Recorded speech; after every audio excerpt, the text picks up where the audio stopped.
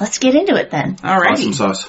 I ask that the gods and goddesses of our respective paths bless this circle so that we may be free and protected within this space. And if you have this one word, pagan or paganism. For the pagan community. Exactly. Right. The big umbrella. And that was fucking fantastic. The best podcast ever. Hey! To each other. Three pagans. Exactly. We're three pagans. And a cat. And may the works this day be of the highest good for all present and those listening. So mote it be. The circle is cast. Hail Dictinus, grant us clear voices, strong sound, and good reeds. It was the kind of moon that I would want to send back to my ancestors and gift to my descendants, so they know that I too have been bruised by beauty. Welcome to Elevations, the 160th episode of Three Pagans and a Cat. Our opening today is courtesy of poet Sanobar Khan. Thanks to Velocity Rose for our intro music. You can find more of their work at velocityrose.com. You may call me Ode. You can call me Carr. I'm Ode's father. Merry meet. My name is Gwyn, Ode's mother. And now it's kind of old hat that he's back, so. I don't know. I was 2 episodes in a row. All right. Carr is back again. I was kind of impressed that we got like the standard intro all the way through I know. again. I didn't have to think, what the fuck am I supposed to say? To be honest, I was a little concerned when he was complaining about his knees. Yeah. And then you're like, oh shit. no.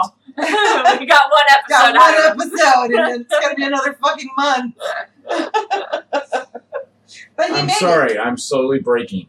it. But he made it. He made it up the stairs again. So this is good. Yes. So let's start with housekeeping, because I know Gwen has some stuff she wants to cover. Yeah, well, housekeeping in what Jackson and I did this weekend. Yes. We went to the Grand Rapids Pagan Pride Day, which was a lot of fun. We had a good time.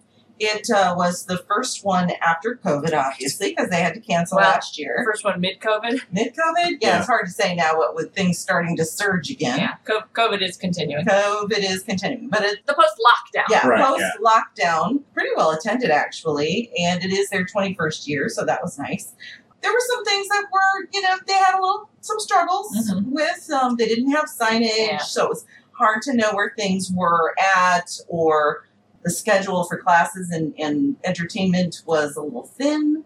But I did a little hard to follow, because I think you said they mostly just had criers. Yeah, or your phone. You could have access to a schedule of events and classes on your phone, but that was a little hard to do on the phone, at least for me.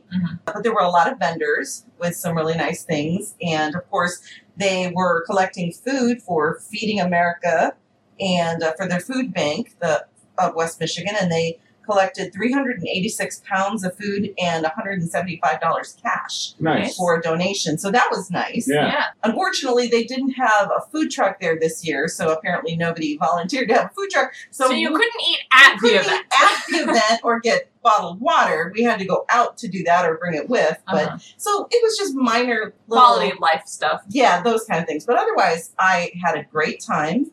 The weather was gorgeous.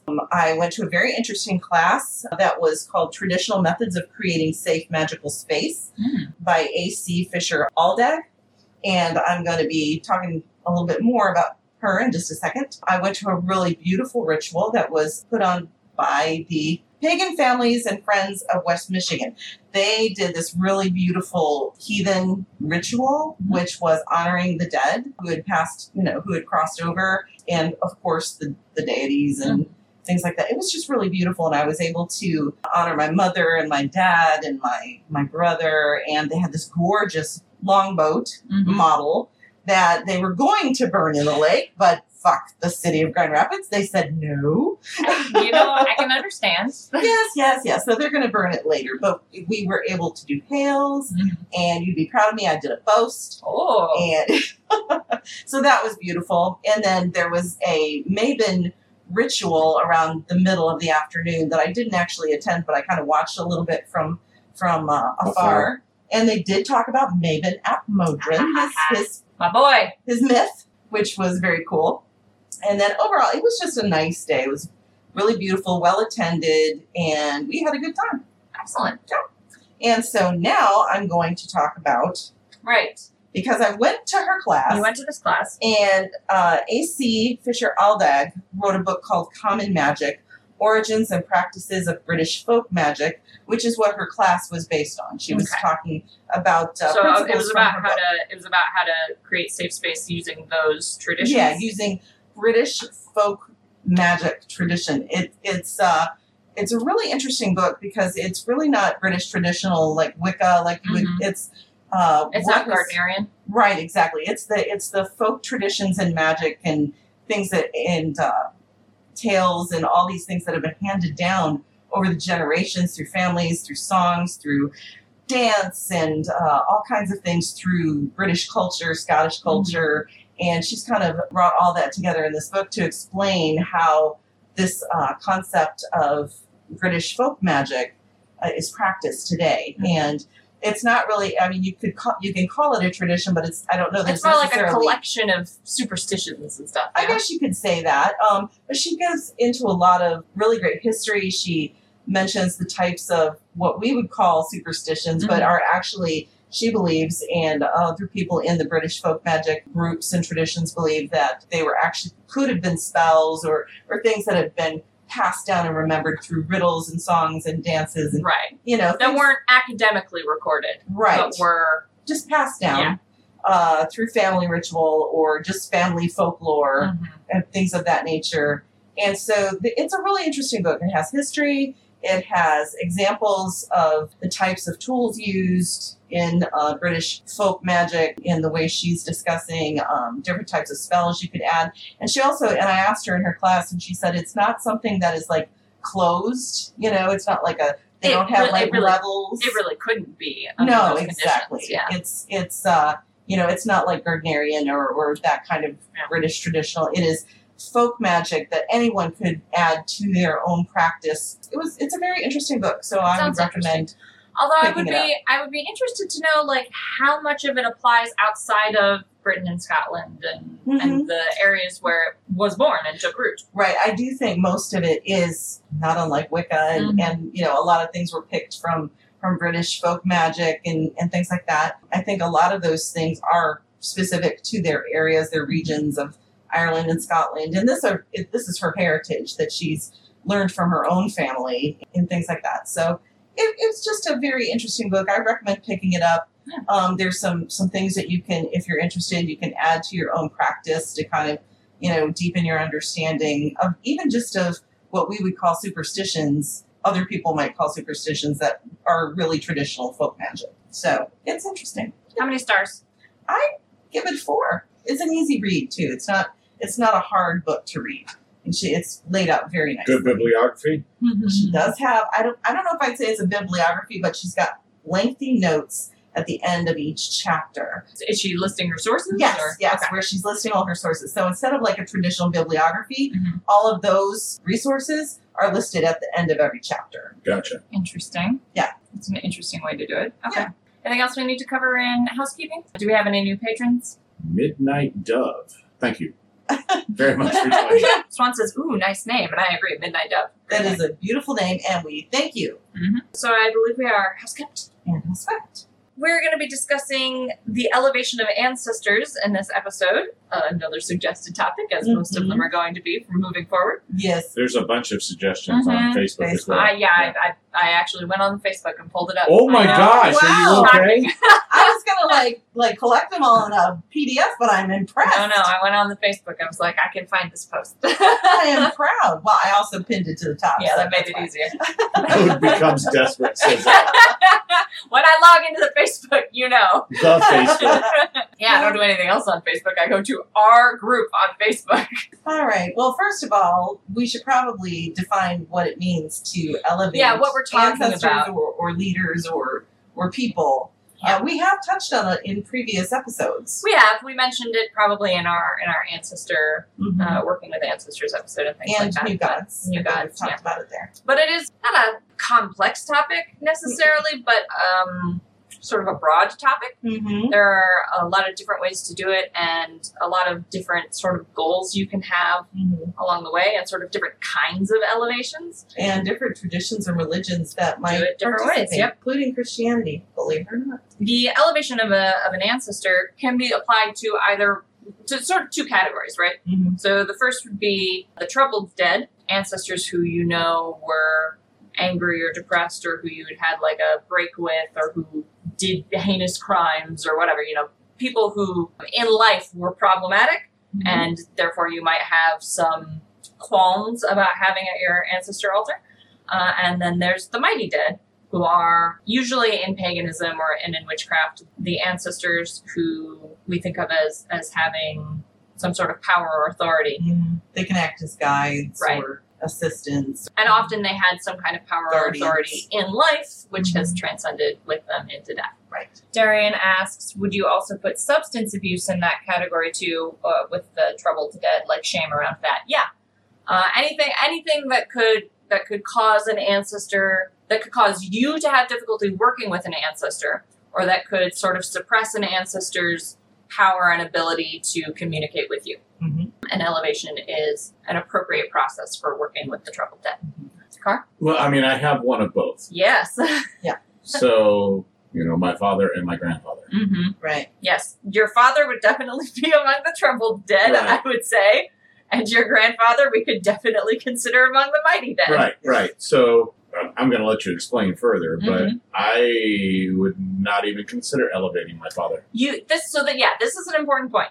You are never under any obligation to elevate your troubled dead. Okay, In good. fact, you can't, my opinion is, you can't undergo an elevation ritual for the troubled dead without coming from a place of mercy and forgiveness. Mm-hmm. So if you emotionally are not capable of forgiving, especially an ancestor that you knew who harmed you, Mm-hmm. like elevation is not an appropriate ritual. Elevation is for when you're ready to put those things to rest, right? Gotcha. And you want to help your ancestor So after I move into that process with you, right? Right. But it's not something you do if you can't forgive the ancestor in question. Now, in the topic that we're talking about, is this also related to elevation of individuals or whatever, to deification? Yes. Okay. Yeah. I just wanted And to make sainting sure. and things like that. We're going to And cover. sainting, Yes. okay. This is why I said it's a very broad topic. Because Because there are two sort of different kinds of elevation. right. Exactly. So I just wanted to make sure that what we were talking about, I was like, is there another word? Yeah, no. They're both called elevations. Mm-hmm. And that's why I said there's sort of the two Right. categories. You've got elevations of the troubled dead and elevations of the mighty dead. You Right. generally are not elevating one of the troubled dead through a process of deification or apotheosis. Fair. But one of the mighty dead, you might be. For instance, I learned, which is not surprising at all, that in India, the people of India have, or at least the people that she worked with, have elevated Mother Teresa. Mm. She was elevated to, I believe, to a sainthood status in the Catholic in the Church. Catholic yes. Church. But the Hindu people that she worked with Have in the elevated streets her in have their own. elevated her in their own religion To God's status. to, I don't know if it's a God status or what it is exactly, but they've elevated her Mhm. to a place of honor, a position of a position spiritual of authority. spiritual authority and honor. Well, and we attended a ritual at, maybe it was Michigan Pagan Festival. One of think the it things was. we go to, the elevation of Tituba. Tituba. Yes, yes, and I've referenced that before. Mhm. And you know, when you really think about it, it was a beautiful thing to do. Mhm. And she is, through this elevation, she is observed or believed to be Right. the first witch, Right. The And mother the- of witchcraft. the mother of American American witchcraft. witchcraft. Right. Because whether she was a witch or not, Mhm. she was accused of it. Mhm. And she suffered greatly And for she it. suffered greatly for it. It was a beautiful ritual, and at the end, to be able to call her witch mother Mhm. was a real honor. It's happened twice. Yes. The first one was at Michigan Pagan Fest, and Miriam was there, Yes. who was the head of the New Orleans Yes. Voodoo Temple. Mm-hmm. The second one, I believe, was at Convocation, Right. and that one was just Baba Teddy and Witch Dr. Uchu. Mhm. Yeah. That sounds So, And I believe, I don't know if I think I may have seen, although I could be wrong, they may have also at some point done a elevation of Harriet Tubman. yes. Yep, they did Yeah. also do it. We didn't attend that one. Yeah, I don't know, think we but- attended, but and again, that she is an honored, Mhm. mighty dead. Yeah, oh, yeah. You know, she Oh, very mighty. very very mighty, and if anyone deserves to be elevated, Mhm. you know, And there are some places in the U.S. where we already have statues of her Mhm. Mhm. and very large murals painted. And you could feel the vibe. Oh, yeah. Oh, yeah. Yeah. So I believe one of them's in Baltimore. Witch Dr. Utu was just posting that there are pictures that I believe Baba Teddy and Kate made of both Harriet Tubman and I think Sojourner Truth, possibly, that have been on display at the railroad, Underground Railroad Museum in Niagara. Gotcha. On the Canadian side, where they honor and respect these amazing legacy. It was kind of the end of the railroad getting. It was one of them. States. Yeah. Multiple. Yeah. Technically, several railroads, but that gives you an idea of a person who has done great works like Harriet Tubman, like Sojourner Truth, like Mother Teresa. These are people that we, like the Catholic Church will elevate them to sainthood. Yeah. These types of people. Yeah, the process of sainting is, although more political in the Catholic Church, because you have to meet certain criteria that have been established by the Vatican. And things like certain that. miracles and things. Although that process is, like I said, more political and more structured, it's a very similar concept. It's a very similar concept of elevating a normal human being to a higher spiritual status of authority. I was reading also that's how the mother of Jesus, Mary, became elevated into, I guess, by a sect of Christians in maybe the 300 AD. And it just kind of stuck. Saints in Catholicism, as I understand it, are not considered to be divine themselves, but they're intercessors for divinity. Right. So they sort of bridge the gap. And I think that really depends on how you engage with them. how you engage with them. Because I think there are a lot of people who look at them as minor deities, for lack of a better term. Right, because if you have a particular saint who is the patron of something important to you, and you're praying to that saint and asking for that saint's intercession, does it really, what difference does it make whether they have the power themselves or whether they get that power through God? They're the one listening to you and providing the assistance, right? Exactly, yeah. And they're the ones receiving the whatever offerings, or I don't remember what it is. I think blessing. it's a St. Stephen statue that you bury upside down in your yard in order to help you sell your house. Yeah. There's all kinds of... But then also think about some of the religions such as voodoo, hoodoo, Santeria. African traditional religions and indigenous religions in South America and practices have similar elevation. They don't always call it elevations, but they do similar processes of working with ancestors. Well, you notice a lot of them use the Catholic saints because the Catholic Church tried so fucking hard to convert them. They do. That they just took that part of it and ran with it and kept all the rest of their stuff. Elevations of ancestors are very common in diasporic communities, where people have been cut off from the physical remains of their ancestors, often by force. I haven't been able to find any scholarship on this. I don't know if it's been studied, but I would not be terribly surprised if part of the reason elevations are so built into those practices, into those traditions, and part of the reason those traditions have such strong practices of ancestor veneration and ancestor work in general, is that they were diasporic, that they were cut off from their roots, from their history, traditions, and had those traditions taken from them and attempted to have them erased. That working with ancestors spiritually and elevating their ancestors and focusing on that would be a way for them to reconnect with those stolen heritages. I remember there was a documentary I saw that it was somewhere in Asia, a population of people, a small village. They had amended their form of ancestor worship based on their funerary practices. They keep the body of the person who has passed in state, I guess you could say, in their home. Like for some people, it can be up to 20 years until they can afford an official funeral and then have them installed at the temple as an honored ancestor. Interesting. Yeah. They don't even bury the person. No, they just mummify them. Basically. Yeah. Until they can be elevated. Yeah. Automatically. And then I think they do, once they finally can bury them, they make a cast. make a cast or some kind of so they can keep around the home. They're set up as it's part of a shrine, and they're elevated. Yeah. But it had something. They were cut off, as you were saying, from their original practices, and I think they said they had to even change how they make final image and what they were meant to represent. But originally, they were meant to represent protectors of the family and honored dead. I think, therefore I am, that a lot of that in some of those smaller tribes and that kind of stuff that are somewhat cut off from the rest of the world, that's happened because that's how they did it from just being people, right? So as a people group, like when a king would die, that king would get raised to godlike status. And a lot of those kings already had like I am descended from divinity. Correct, right, yeah. Now, I do have a weird question for you. Okay. I don't know if there's a great time to cover it, so we're going to cover it now. Okay. That works. I'm back, so fuck it. So... Al says, yes, Car's weird question time. Rastafarianism, which Okay. is a Jamaican religion. Right? I'm passingly familiar. Yeah, okay. Has put as their god, Mm-hmm. Haile Selassie, who was the king of Ethiopia, Okay.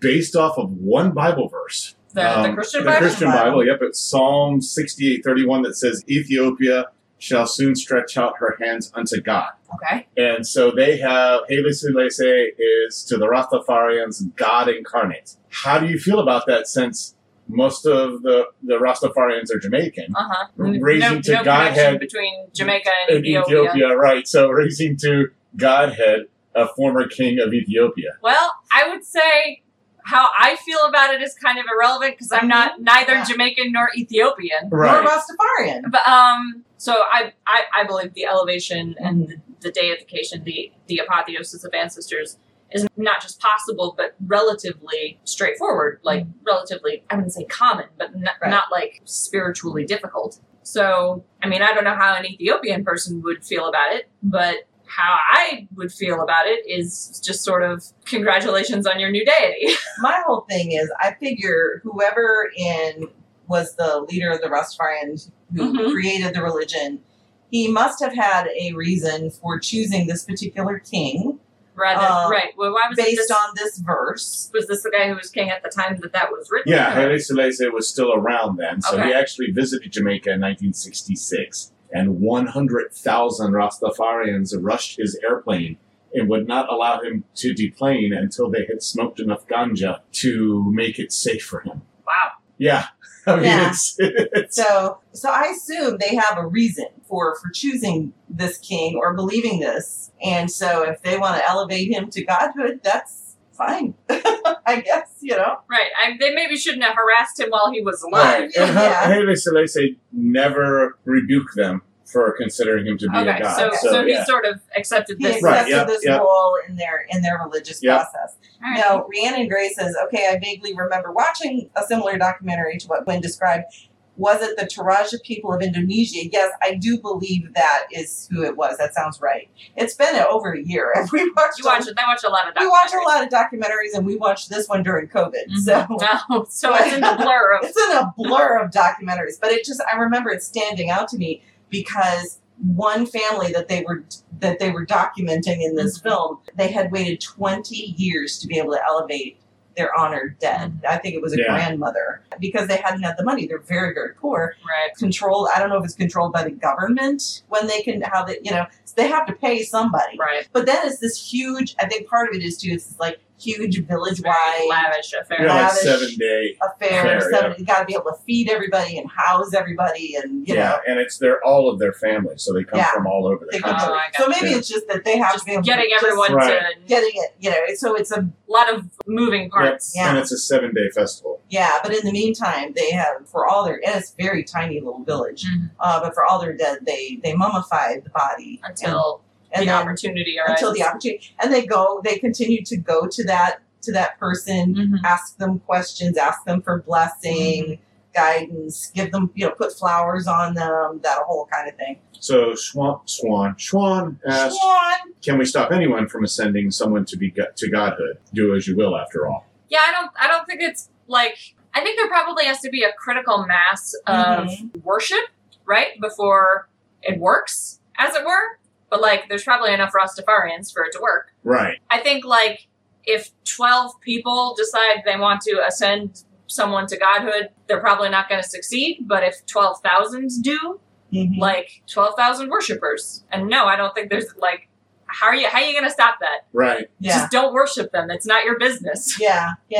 I think, it comes down to, are you upset about a particular individual? Are you afraid like Hitler is going to be, deified? To be deified Well, by I mean, the anything's Nazis? possible. Right, yeah. I mean, but again, that's them, not us. Exactly, them, and not it's us. that feels like a question where your concern is sort of the cosmological balance, right? Like the constitution of available gods.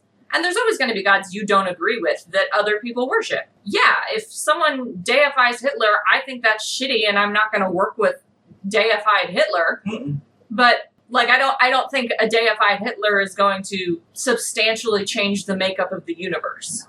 Now, I think if you're talking about an individual in your family who you don't think should be elevated to the honored dead, I think that's a... But in that case, you still have to deal with your living family members to figure that shit out. Right, Like, right. You can't put a more- no elevations moratorium on Right. an ancestor. Exactly. Right. I mean, I could definitely see, like, my stepsister elevating my father. I doubt that'll actually happen, but...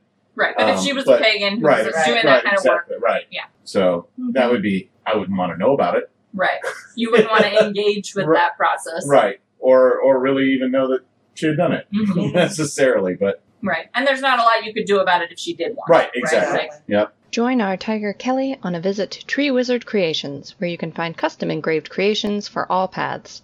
They offer unique gifts and tools for altar, home, practice, and family. In addition to their standard product range, they offer custom commissions. If you can dream it, the wizard will create it.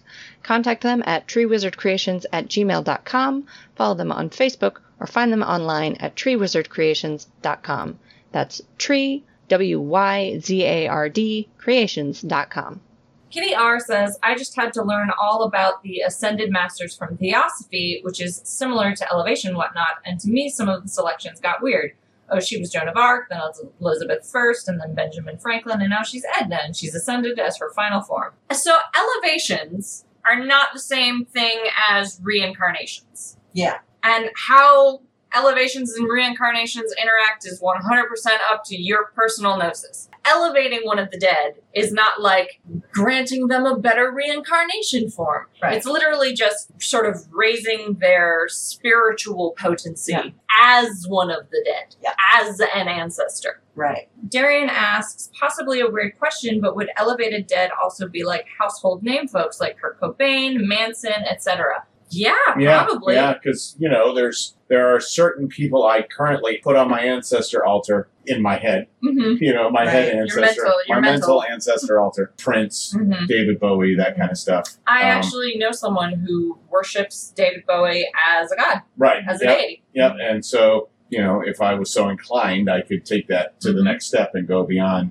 ancestor altar. Because as we've talked about in our ancestor thing is, they don't have to be blood related. Yeah. Right. Quite honestly, lots of times chosen family is way better than born family anyway. Darian says, includes Manson in that. Manson was already deified by his followers when he was alive, basically. to them. Unless Darian means Marilyn Manson. That's Also true. possible. That's a good point.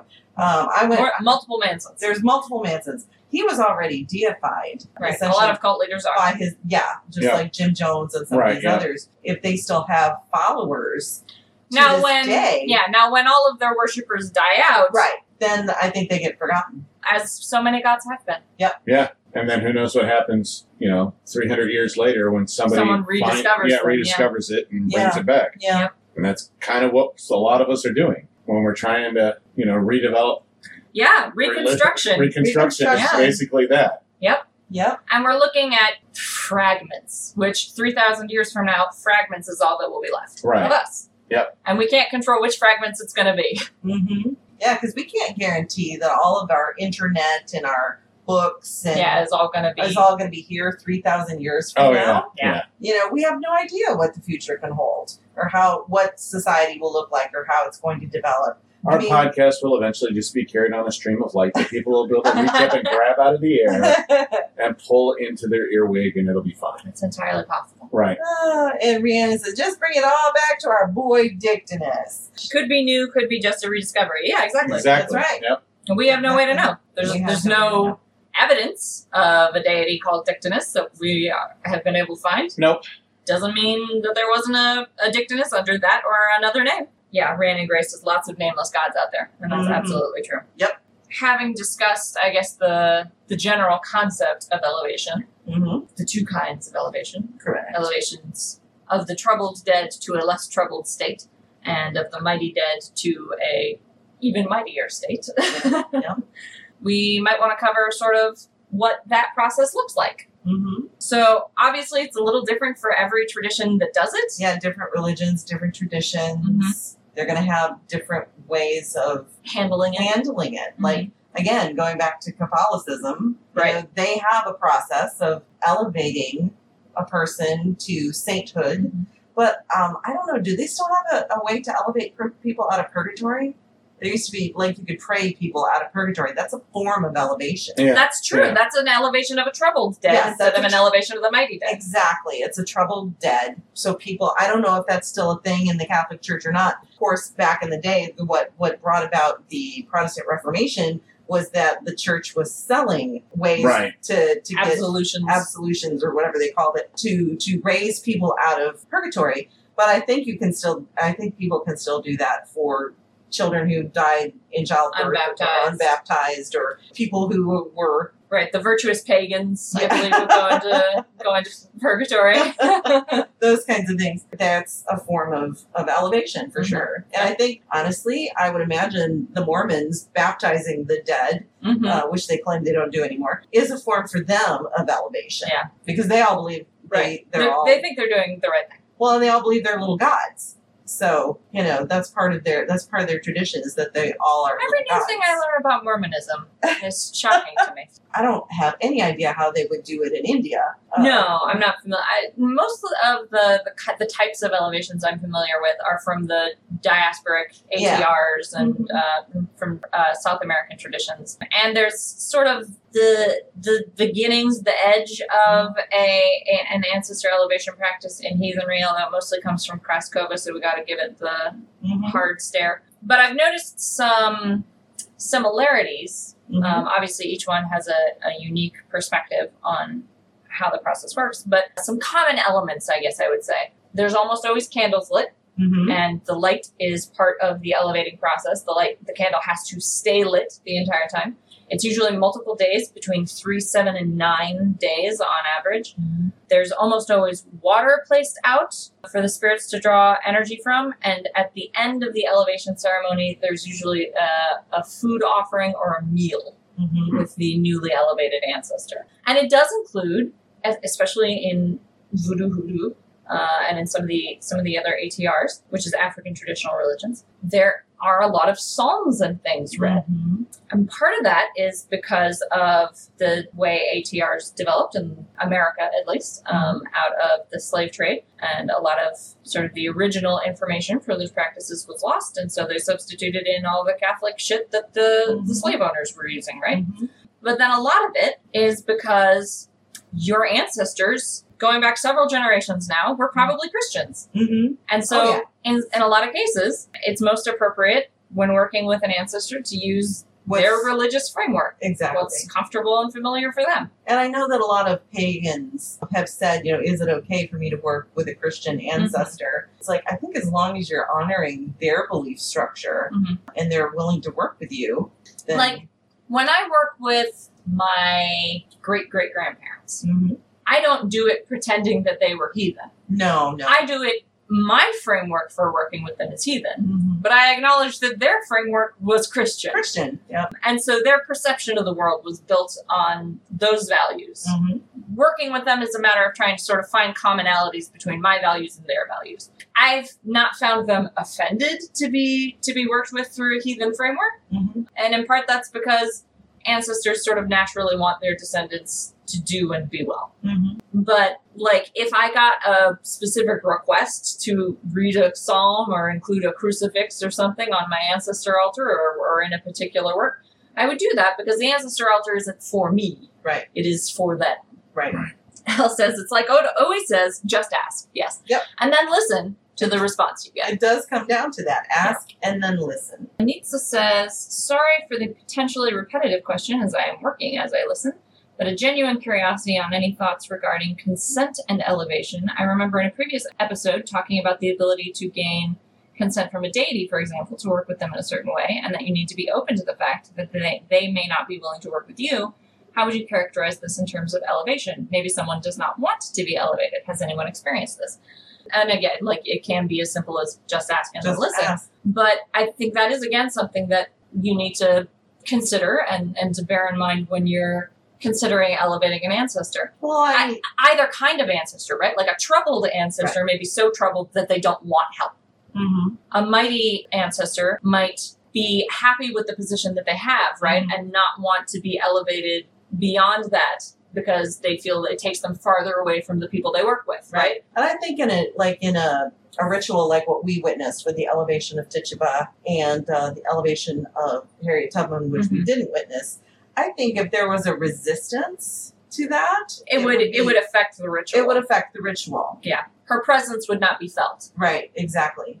And Right? It would be an empty ritual. And let me tell you, the one for Tituba, that brought tears to my eyes. Mm-hmm. It was, think of that, if she had rejected that, if she didn't want to be witch mother Right. or considered America's first witch. Or to have our attention at or all. to have our attention at all. I think you're right. I think there would have been a resistance. I think her presence just wouldn't have been there. Right. If you've ever, so sometimes this happens. You do a ritual and like it's just not on. Right. It just doesn't feel right. The energy is just not there. It's not even that the energy is wrong or like off or sour or anything. It's just that there's no energy being generated, right? Right. And sometimes that's because whoever you called in just didn't pick up the phone. Yep. They're just not interested. And I think in the cases of elevations, you can't like summon and bind a spirit to elevate it, right? Right. Those and we kind of go. It would be against exactly. It would be against the principle of the thing. You can't do those things at the same time. They're naturally contradictory. So you can only invite a spirit to participate in an elevation. You can't force the spirit to be elevated. Mm-hmm. Exactly. So I think it's the same thing working with your ancestors. Mm-hmm. You know, you invite them. Right. And you set the boundaries and the ground rules for your ancestor altar. Like I invite forgotten ancestors that aren't even mine, that just have been forgotten by their own descendants. I invite them to come to my altar and to get some recognition, right? But I do have boundaries up on my altar that, like, my paternal grandfather doesn't come to my altar. He's not welcome there. He knows it, and he doesn't show up. Yeah, I guess that was one of the questions I had. Like, after I'm dead, would you consider with my father? So apparently no. No. I have no forgiveness in my heart for that man. Zero. Our tiger, Jim Two Snakes, has spent much of the past 3 decades providing spiritual and emotional support for individuals who are looking for accountability, wisdom, and safe, supportive space while they discover how to walk their own path. Jim is now offering his Spiritual Dad service in a Patreon structure. This informal program includes regular contact with Jim and specific guidance for what's going on in your life right now, along with a talking stick monthly meeting for some levels and regular phone calls ranging from 1 to 4 times a month at other levels. Jim will help you with goal setting, ritual and energetic practice ideas and teaching, suggestions, support, and accountability in whatever it is you want to accomplish. And because it is your path, he will adapt his suggestions to suit what works best for you. It's called Spiritual Dad, but there is no age limit. We all need spiritual and emotional support.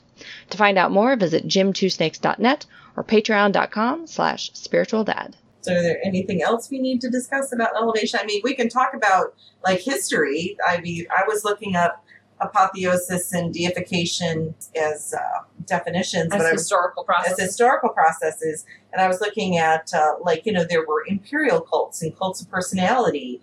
Like, very common in Rome. The pharaohs, Japanese emperors, Chinese emperors, Roman emperors. So there was some of the Buddhists. Right, deification has a long history. Yeah, this kind of elevation apparently Hitler has been, I'm unsurprised. by some of his sympathizers and things, leaders such as Gilgamesh, Mm-hmm. And things like that. And it's all different cultures, different religions. They may, like we were saying before, they may not call it elevation. Right. It may be. They have different language for They it. have different language for it. But, like, for instance, Homer was elevated. Mm-hmm. You could even argue from a pagan perspective that Jesus of Nazareth was elevated. Yeah. In fact, right. he's included in here. Yeah. He was a physical human being. Yep. Possibly more than one, who was a revolutionary teacher and who has been deified and is now a god who works with many people. Absolutely. Nitsa asks, would be interested in any of the three of your reflections on if you yourself have performed elevations and why you felt called to elevate beyond working with the being in other ways. What motivated that for you?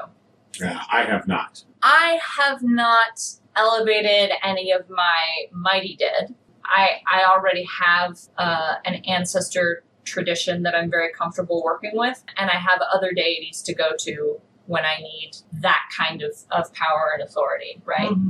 So I haven't felt compelled to even invite the elevation of any of my particular mighty dead.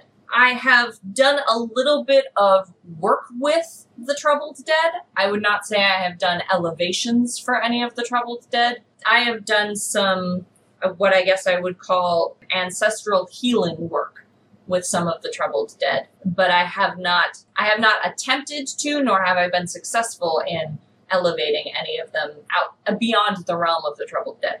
Because this can be a very long process, right? Getting, especially the very troubled dead, to a place where they're even willing to be elevated out of that condition, much less able to be elevated out of that condition. Yeah, I wouldn't say that I really have done that kind of work, elevating either the troubled dead or the mighty dead. When I work with deity, it's deity that is already established or spirit beings that are already established. I guess you could say it's not traditional elevation, but when I was working as a medium, occasionally I would work with spirits who were lost and help them to cross over, find the right path to cross the veil. But that's not really elevation. That's a different kind of situation. Yeah. So I do have a question. Navigating. That's navigation. So we've been talking about a mighty dead and troubled dead. Dictinus. Not either of those. No.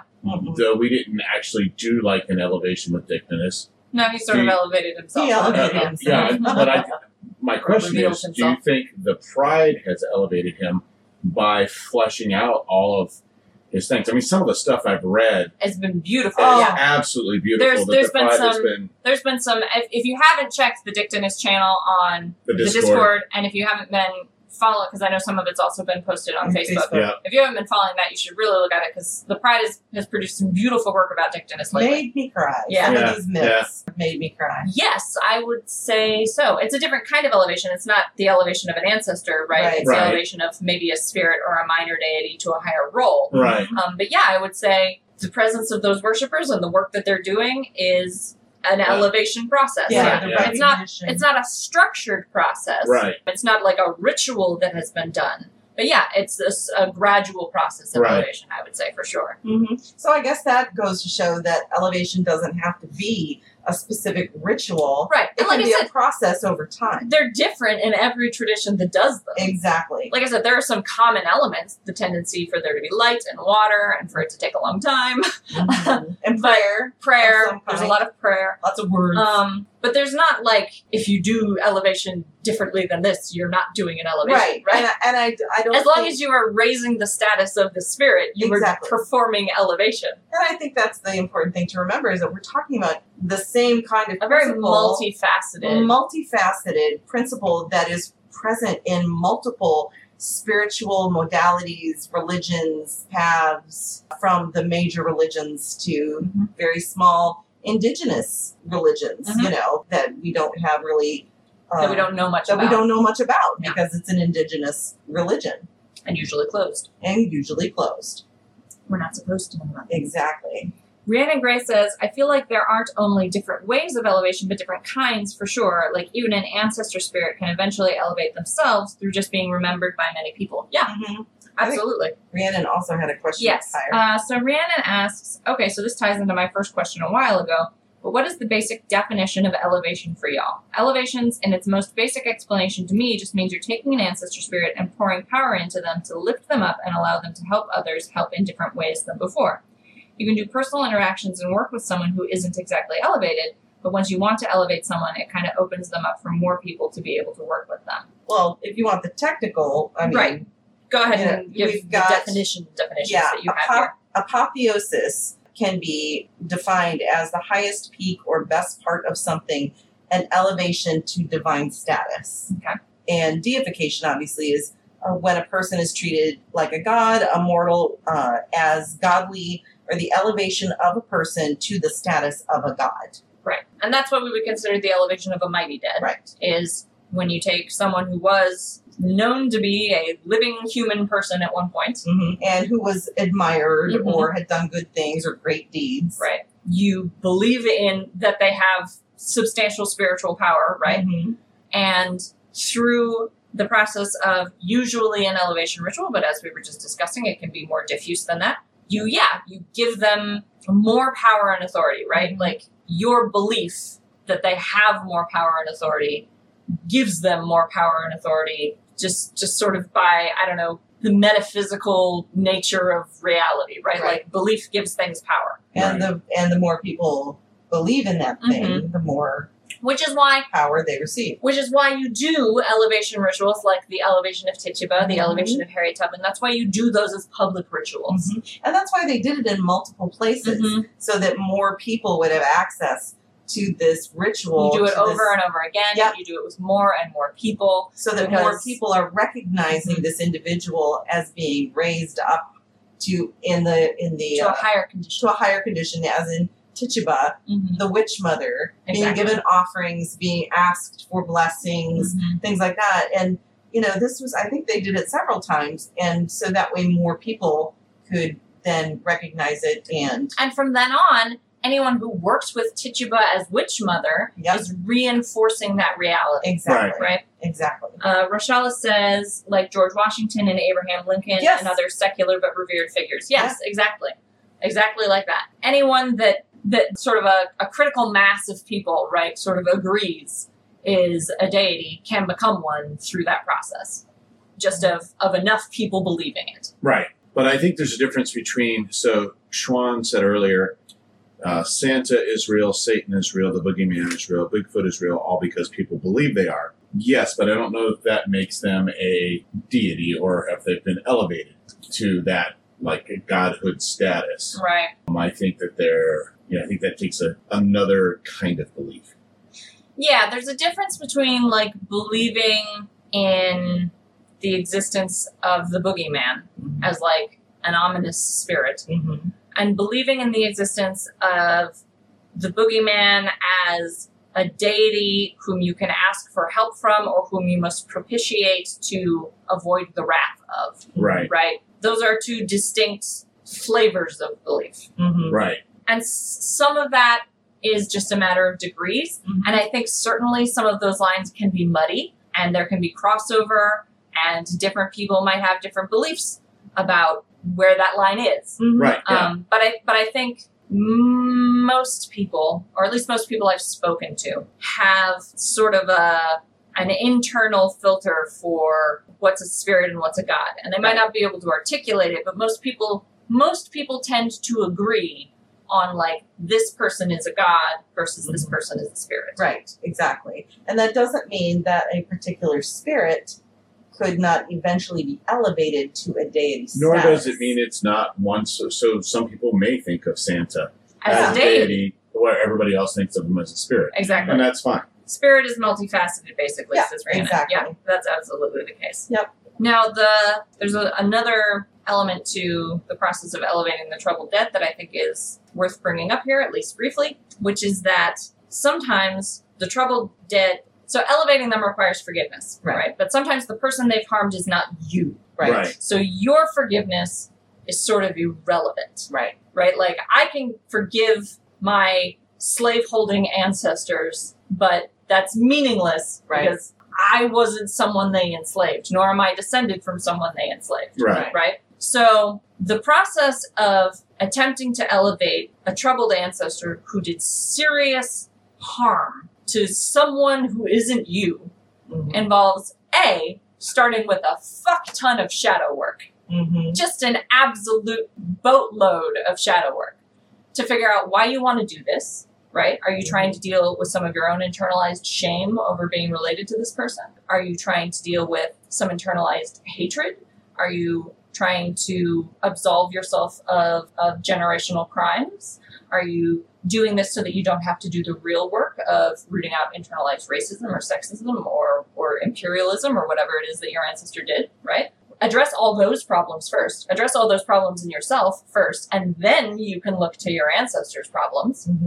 And then I think, personally, that especially for ancestors, for troubled ancestors who did serious crimes or participated in seriously harmful actions, I think it is a valuable, if not necessary, step to do some real work in the real world to redress the grievances that your ancestors had a part in producing. If you want to elevate an ancestor who you know was a slaveholder, do anti-racist work. Right. Make redress for grievances.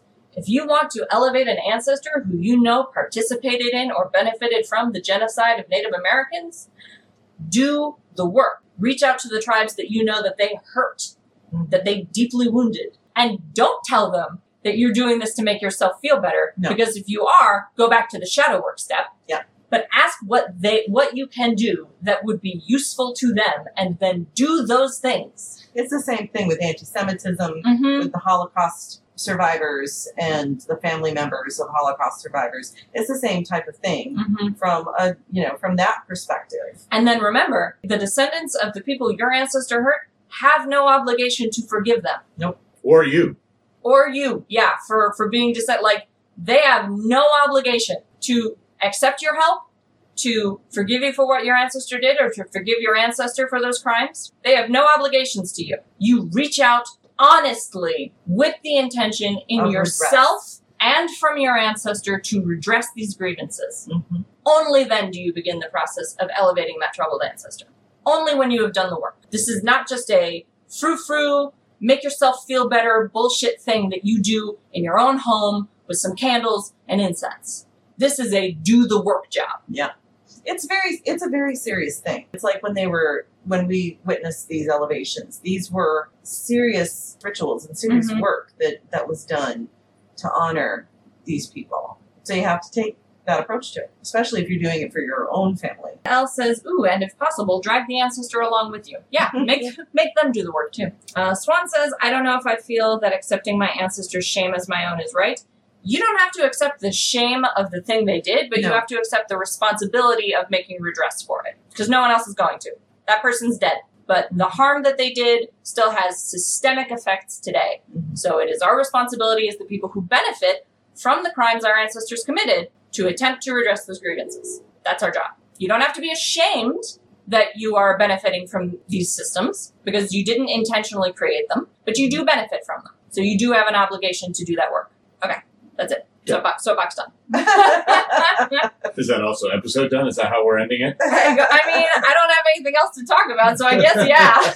I think it's just important to remember that when we're dealing with ancestors, we're dealing with, or anybody who's being elevated, they are people who have done good things or bad things, or we're dealing with human beings, and we are dealing with the outcome of what their actions may have been. And that's why it does require shadow work. If we want to move forward with lifting them out of a place, elevating them to a place where they are among the mighty dead. Among the mighty dead, or at least invited to your ancestor altar. Given a place at the table. Given a place at the table, we do have to be willing to do the work within ourselves to understand why is it that I want to do this to begin with. Yeah. And then if you don't, if it's just to make yourself feel better, then don't. Yeah. you can find other things You to can do. find other things to do, and maybe Engage in self-care. engage in self-care, and maybe that individual, maybe it's not your job, not your work to elevate that individual from your family or your ancestry. Rhiannon said, Yeah. like, don't get me wrong, I love him and work with him, but even Bowie seriously fucked up in some ways, and I don't agree with the absolution of the pain he caused in life, and I don't think he can be elevated in the same way some want him to be. That's why even Hitler, if Hitler has been elevated in some ways, he'll never actually have godly powers, in my opinion. Probably wrong to compare Bowie and Hitler, but nobody's perfect, right? Yeah, So that's everybody's right. going to require some work on our part. Including all of our deities. Right. Mm-hmm. Go read the stories. Like, virtually none of our deities that we have any meaningful mythology for are flawless or have not done harm. Right. Mm-hmm. Gods, you can be a god and have done harm. Mm-hmm. That's not a requirement. I think they all have. Yeah, like that's Right, yeah. it's not a requirement to do no harm to be a deity or to have the pain you've caused absolved. Odin's done some absolute bullshit, but that doesn't make Odin not a god, right? Right. So, no, I disagree with this. I think problematic ancestors can absolutely be elevated into the mighty dead and beyond. That just doesn't make them less problematic. And Elle says, recognizing that our heroes, honored dead, are flawed and fucked up is part of the work, in my opinion. And if you can't accept that, that's where the self-reflection comes in. Yeah. Yeah. And I mean, it does come down to, what do you believe?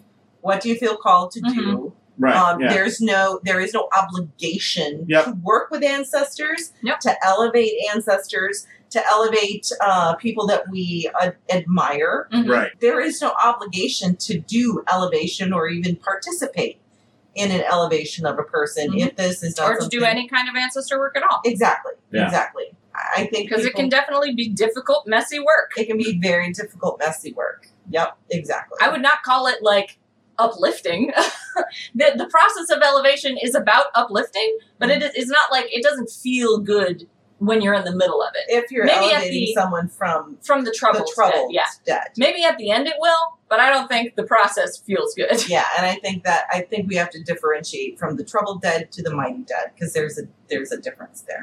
Yeah. But even our mighty dead did fucked up shit, because they Yeah. were human beings at one point, and they've guaranteed, absolutely 100% did something absolutely awful at some point in their life. Mm-hmm. Yeah. There's a lot of people that we don't necessarily worship, but reflect on as being Mhm. great human beings Mm-hmm. who are really fucked up individuals. Yep. I mean, just in our country's history, George Washington, Abraham Lincoln, Mhm. Thomas Jefferson, none of those are great people. No, absolutely. So they just happened to, All slave owners, I do believe. yes, they were, and they had other issues as well. I think that, honoring them in a way, like for President's Day or whatever, Right. not that we all take off work and, do No. presidential day stuff, but, I don't have a problem with that. Rhiannon says, I suppose my thoughts come from the idea that if they caused major issues to a huge amount of people, that it would be nearly impossible due to so many existing who would actively work against the elevation, if that makes sense.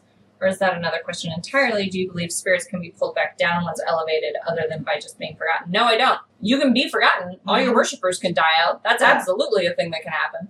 But But I don't know that I think there is a way to depower mm-mm. an entity that has a bunch of worshippers already. But that said, we talked about in multiple episodes about house gods, Yeah. right? So it's a god that's been elevated for that one household. Yeah. And, when that household dies off or moves away Right. to a different, different place, and that god Sort of fades. just kind of fades out of existence. That doesn't negate other Or people moves on. maybe being upset about whoever this house god was. Right. Other people maybe even in the same town, Right. could have been pissed off about this person being a house god in this one person's house, but it was very personal. Right. So But I think even, we'll focus on Hitler. Yep. There are billions of people, literally, I'm sure, who absolutely hate the man. Mm-hmm. But us hating him doesn't negate or remove The The people- authority that he had. the people who worship him. It sucks that those people exist. Yeah. But Yeah. they do, and we,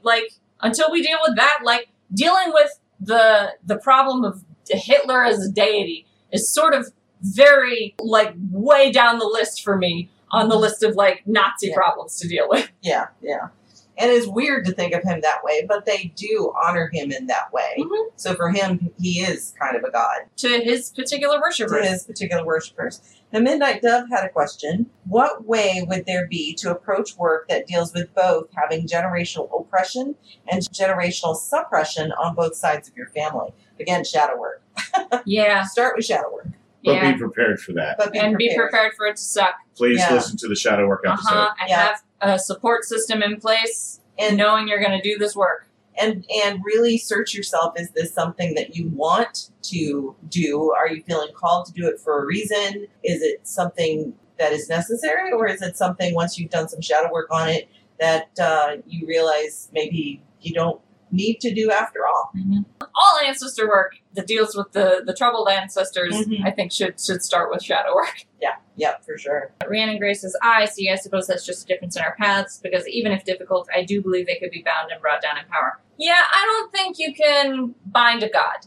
I think you can keep a god out of your business. You can ward against a particular god being in your particular business. Mm-hmm. But I don't think you can, like, bind a god so that they never work with anyone again. Yeah. We'll put it that way. Yeah, no, I don't think that would work, Rhiannon. Yeah. For me personally, that doesn't make sense. That's just not how my cosmology rolls. But that doesn't mean that isn't how yours does. No, yeah, absolutely. So, Do what you do. I just Different can't. strokes I for just different can't agree folks. with you on this one. Right. Yeah. All right. Yeah. So is that I it? think. Yeah, I think we've sort of All right. run the full length of this episode. And All we're right. starting to go down kitten trails. Kitten trails. Yeah. So you have been listening to the Three Pagans and a Cat podcast. If you want to find out more about us, you can look us up on all the typical social media platforms, or you could just go to that little thing called Google and type in the number 3 and then PAAC, 3-pack.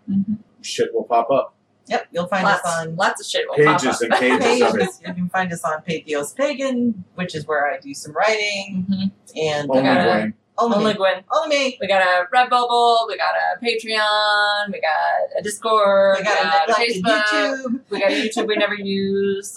but we're around.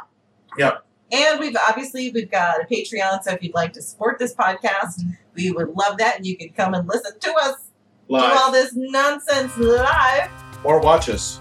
or watch us on both. Yes. All right. I'm going to stop the thing. Well, maybe I'm not. No, you're not going to stop the thing. I I'll can't stop move. the thing. I'll get Stop the around. thing. My And knees stop are the not thing. working well All enough right. to do that. Anyway, the point is, have a blessed autumn equinox. We love you. Thank you for joining us. And see you later. Down.